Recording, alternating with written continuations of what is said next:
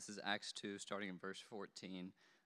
Jesus had just died and ascended into heaven, and he said, guys, wait for the Holy Spirit. And the Holy Spirit had just fallen, and that is what they called Pentecost. And the believers were all gathered in Jerusalem for the celebration of the Passover, and so there's all these people with all these different dialects and tongues, and all of a sudden they're speaking the same language, and all this crazy stuff's going on. And Peter addresses the crowd, and this is what he says. So then Peter stood up with the 11. He raised his voice and addressed the crowd. Fellow Jews and all you who live in Jerusalem, let me explain this to you. Listen carefully to what I say. These people are not drunk, as you suppose. It's only 9 a.m. No, this is what was spoken by the prophet Joel.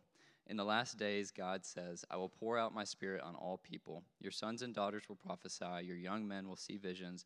Your old men will dream dreams. Even on my servants, both men and women, I will pour out my spirit in those days, and they will prophesy.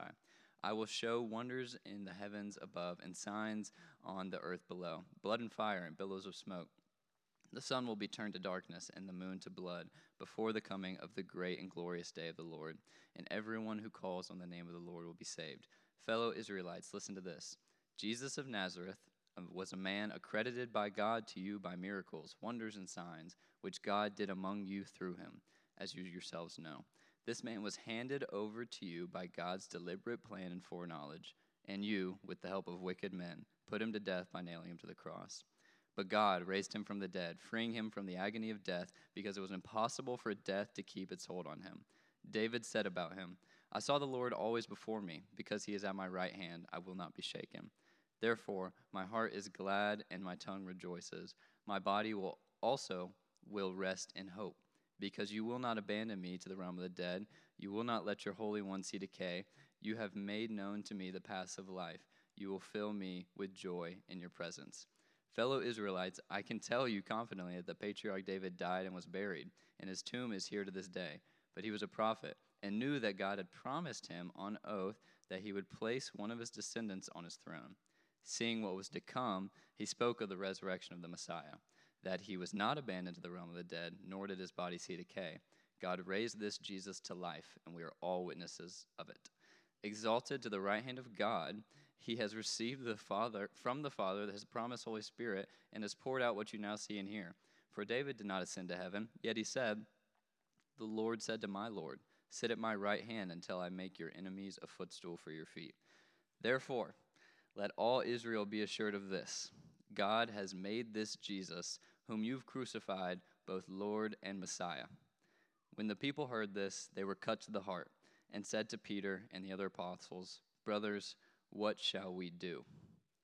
And I think it's kind of timely that Hugh started us off by saying that prayer and almost like worship to God can be summed up in 3 words.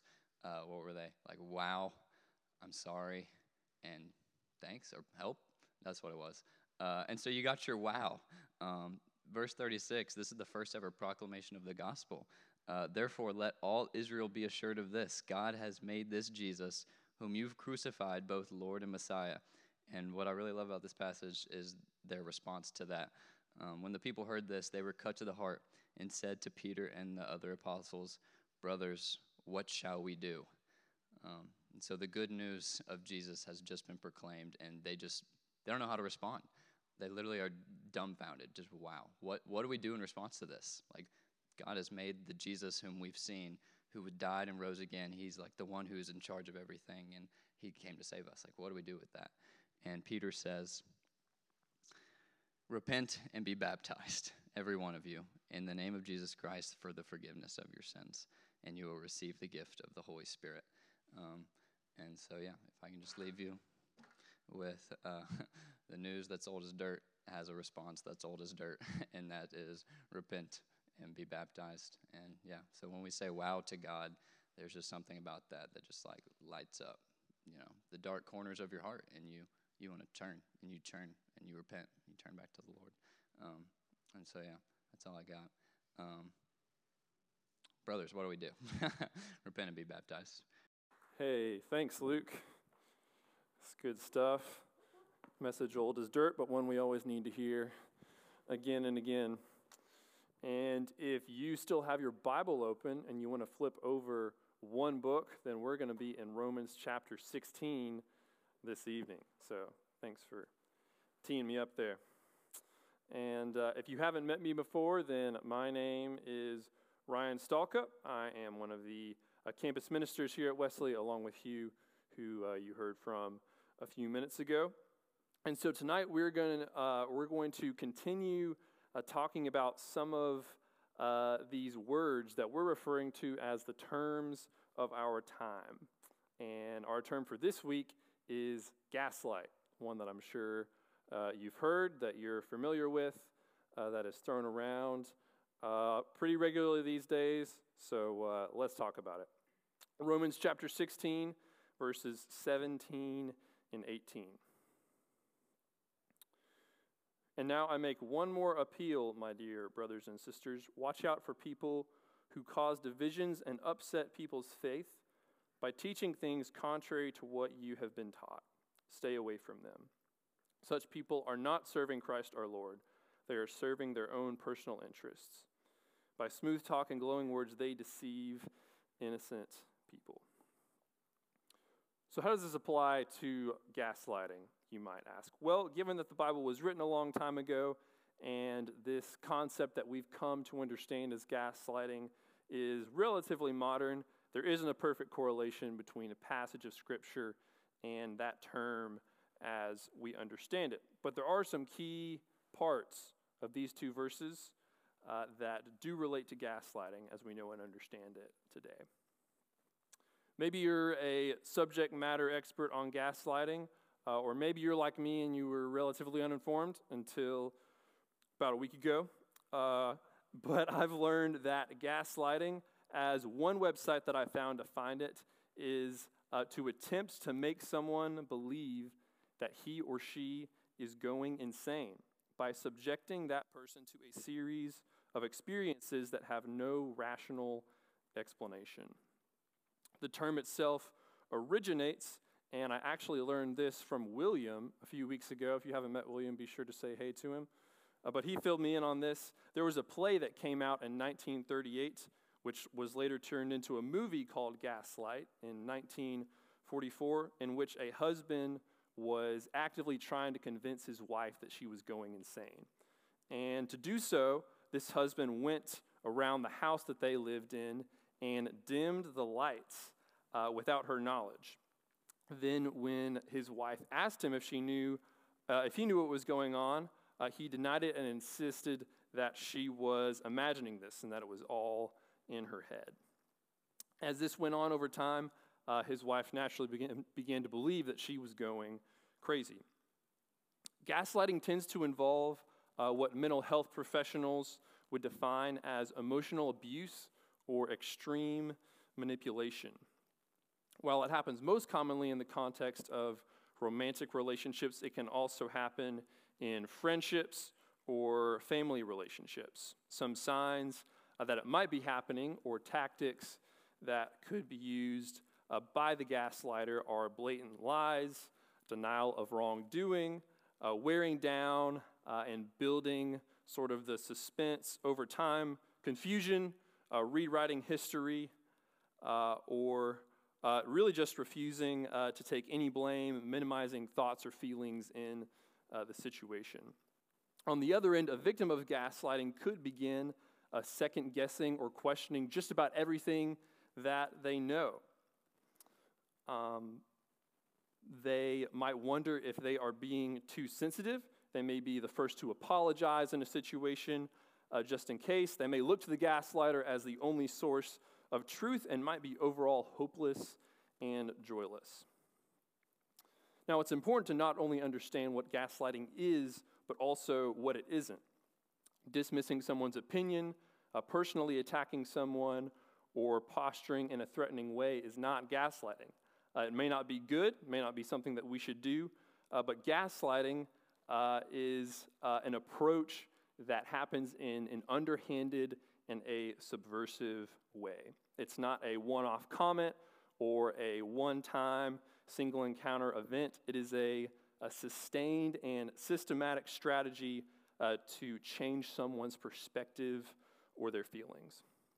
Basically, if it's not constant or not secret and underhanded, it's not gaslighting. And as we've talked about over these past couple weeks with some of these terms, the risk that we take in using them too much or excessively is that we might undermine someone's experience of them when gaslighting is actually taking place.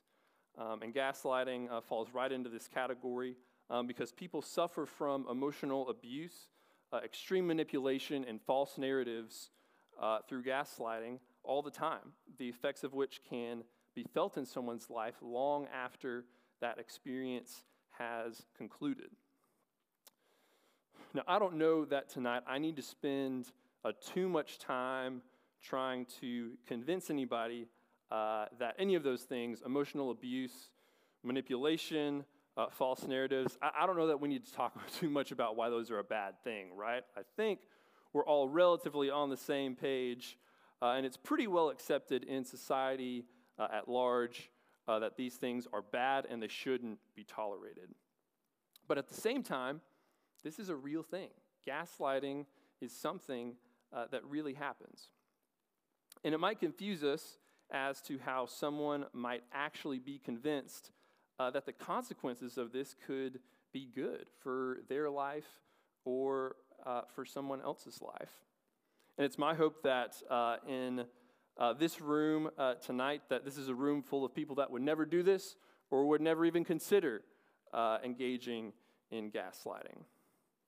But at the same time, I also know that it's not uncommon for us to find ourselves off the map.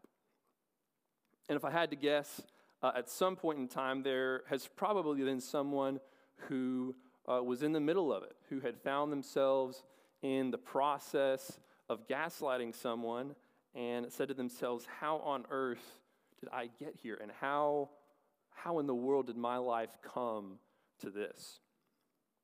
So tonight, in the spirit of prevention and in light of what we just read in those two verses in Romans, I'm actually going to teach you how to gaslight somebody tonight. Not that you ever would, and most definitely that you never should. But what are some simple, everyday choices that we could make that could possibly cause us to make a wrong turn? And what are the corresponding truths that can prevent us from ever getting to that point? Because if you've ever been going somewhere, you've been on a road trip or a journey of some kind, and you've taken one wrong turn, then you might know that left unnoticed or uncorrected over the span of 30 minutes, this one wrong turn can take you completely off the map. You can end up somewhere that you never intended to go in the first place. And one wrong turn in life, one wrong turn in a relationship could eventually lead to us finding ourselves in a place that we never expected and didn't even ask or look for. But a place where gaslighting becomes a more conceivable possibility and worse, a reality. So number one, if you want to gaslight somebody, you could isolate innocence. You could isolate innocence.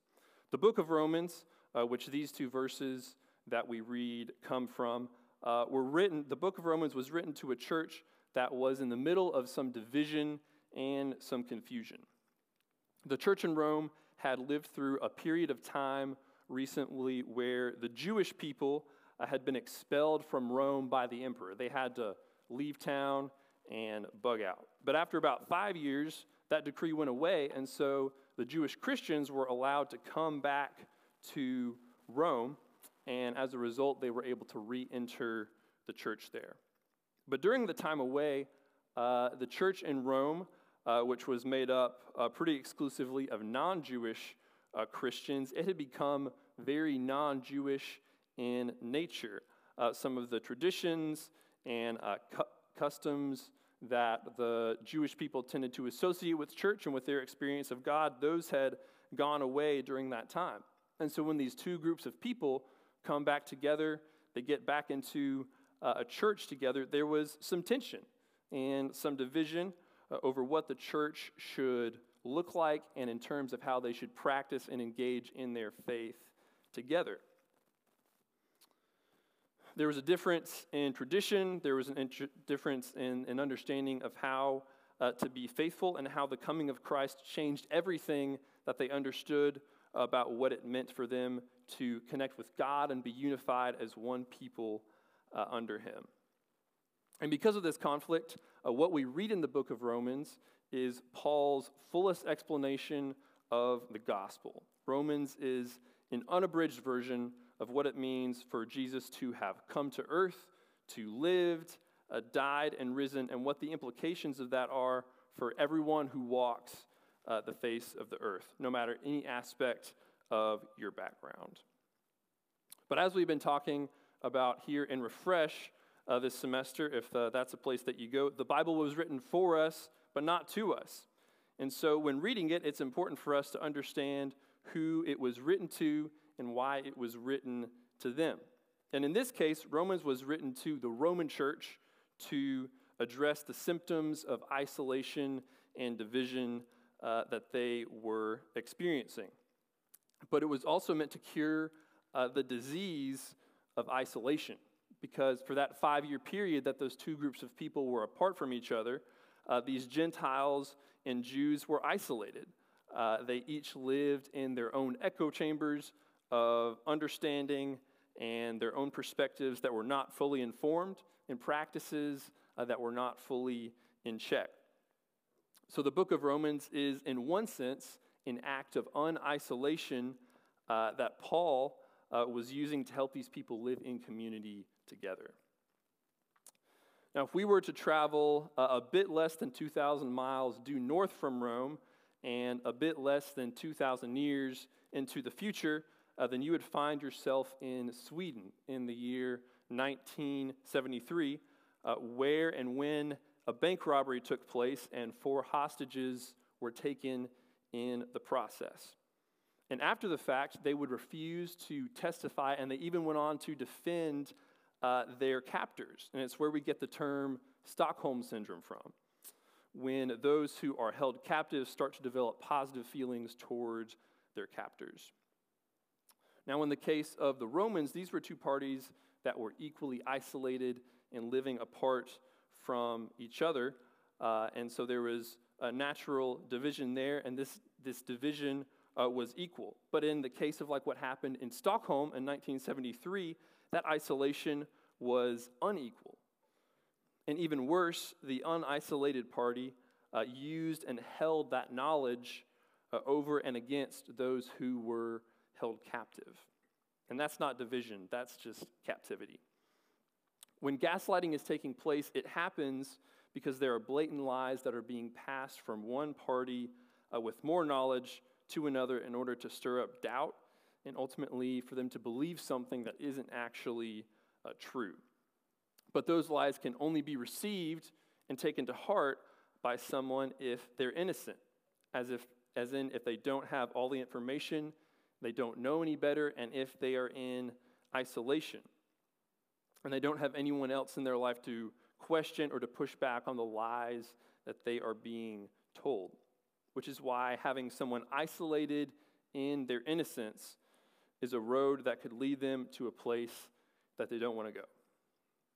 Number 2, if you wanted to gaslight somebody, then you could say what you don't mean. You could say what you don't mean.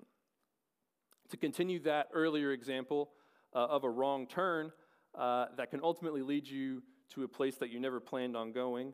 Today the chances of that happening have gone way down because we all have maps on our phones, Google Maps, Apple Maps. I'm a Google Maps guy personally. But 25 years ago, it was a different story, right? There were still resources that could get you where you needed to go, but not quite as many as we have today. And when gaslighting is taking place, there are 2 people in that vehicle, right? 1 driver and 1 passenger. And the driver, whether they know it when that turn is taken or not, or if they realize somewhere down the road and they just keep going, for whatever reason, the driver convinces the passenger in their innocence and isolation that they are headed the right direction, even though they know that it isn't what's actually happening. Verse 18 here refers to people who are not serving Christ, but are instead serving their own appetites. And in doing so, are deceiving innocent people through smooth talk and glowing words. Paul is warning the people of the church here in Rome that they have to be on guard against who might try to undermine and take advantage of them. We know that this was a time of division because of the historical circumstances of the time, and because they were divided, they were vulnerable to people who maybe had other interests in mind than the welfare of the church and the advancement of the kingdom. And when someone is vulnerable, they are more susceptible to smooth talk and glowing words like what Paul is referring to here. And the worst thing that could happen is for this to lead them to being convinced to put their trust in something or someone that they shouldn't. Like you talked about last week, the concept of truth is unchanging. Another attribute of truth is that it's inevitable. It's not a matter of if the truth will come out, it's a matter of when and under what circumstances the truth will reveal itself. And in the case of our driver and our passenger that have taken a wrong turn down this road, you would hope that the passenger would figure out what's going on and figure out a way to take the necessary action to stop the journey in the wrong direction before arriving somewhere that neither of them ever should go. But arriving at that destination can become inevitability itself when trust is in place between the passenger and the driver. I don't know about you, but personally, there are people in this world that I have a whole lot of trust in. I'm talking about people like my parents, Dr. Mark Keenum is another guy, and Hugh Griffith, all right? I mean, this is the elite. I would give these people more trust than just about anyone, right? So say that Hugh had walked into my office yesterday morning and he said, "You know what, Ryan? I think we should mix it up this week. Instead of you getting up there and preaching tomorrow night, I think you should just go up and do the hokey pokey for a few minutes and then ask the band to just come up on stage." Maybe some of you would, rather have that. But the thing is, take your word on that, Ethan. The thing is, if that came from Hugh Griffith, honestly, I might do it.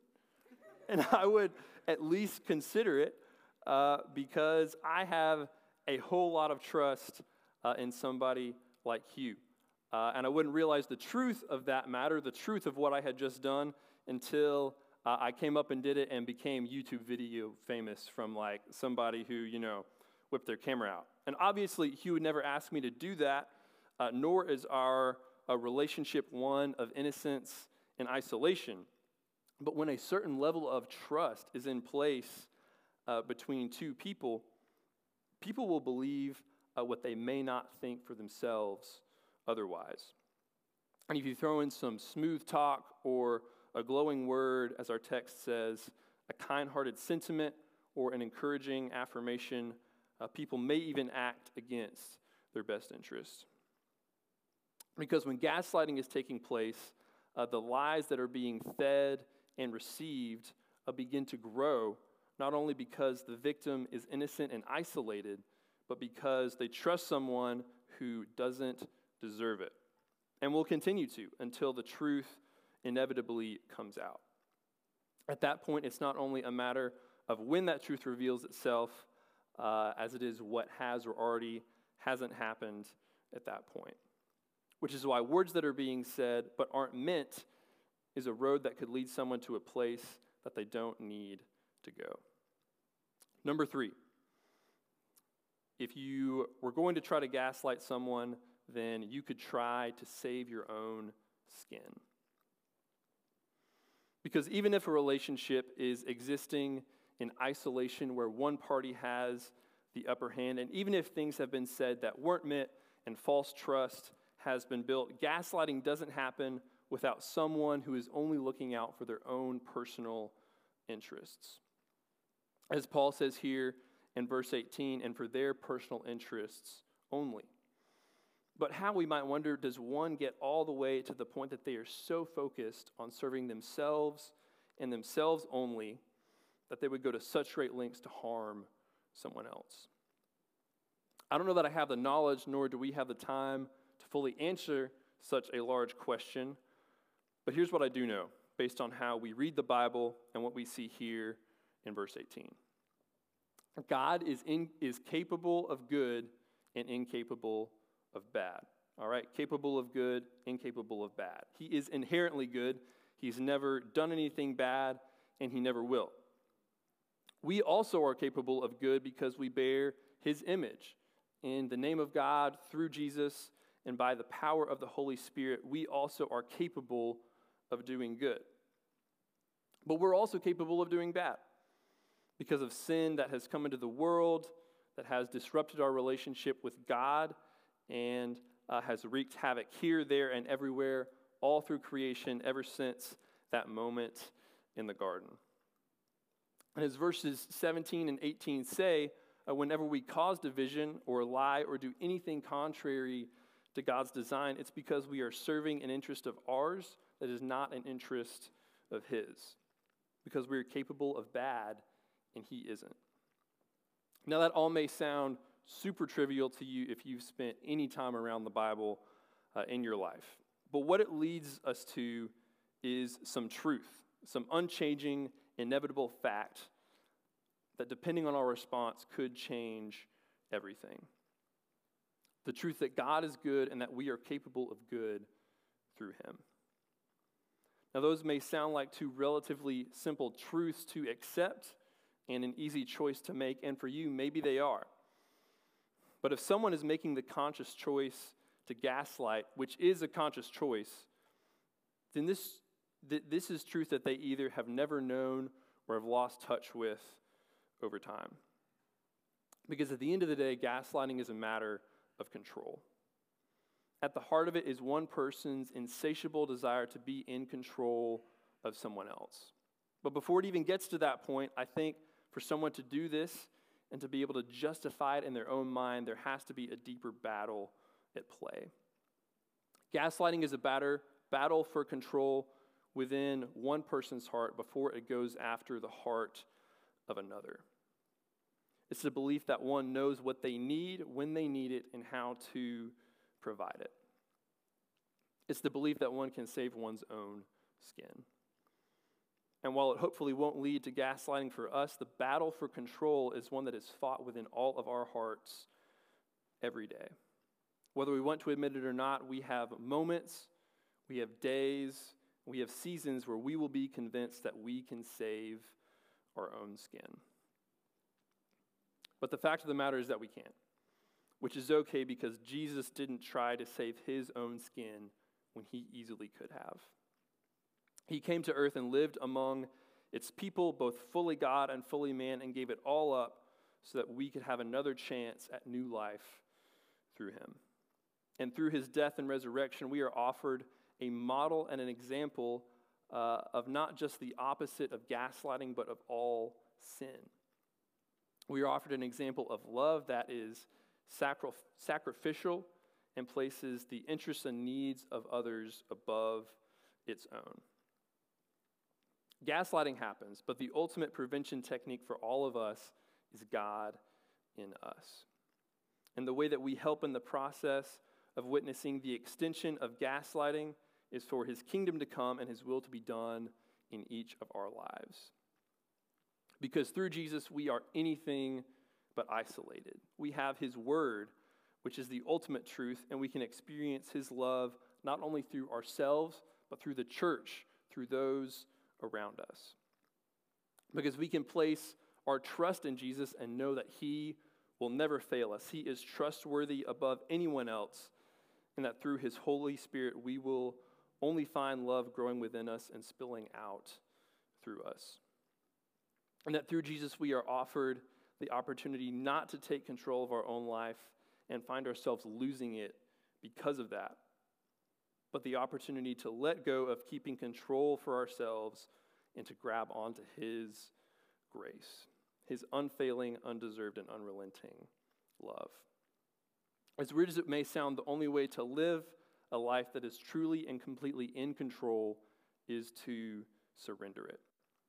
And I don't know what the alternative might be for you or for me, but I do know that I don't want to risk it, because to control, we must first surrender. Let's pray.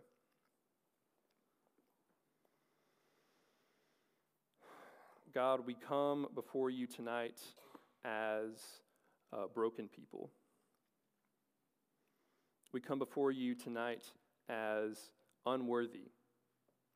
We come before you knowing that we all have many moments, many days, many seasons where we're just simply looking out for us, where we're looking out for our own self-interests. And God, we know that the only way to overcome that is through you, in your name, through Jesus, and by the power of the Holy Spirit. For you to fill us, for us to confess in those places where we have held our will above yours, and for us to give you control. And God, I pray that you would show us what it is that we need to do in each of our lives to fully surrender and fully offer control of it to you. We ask all this through Jesus. Amen.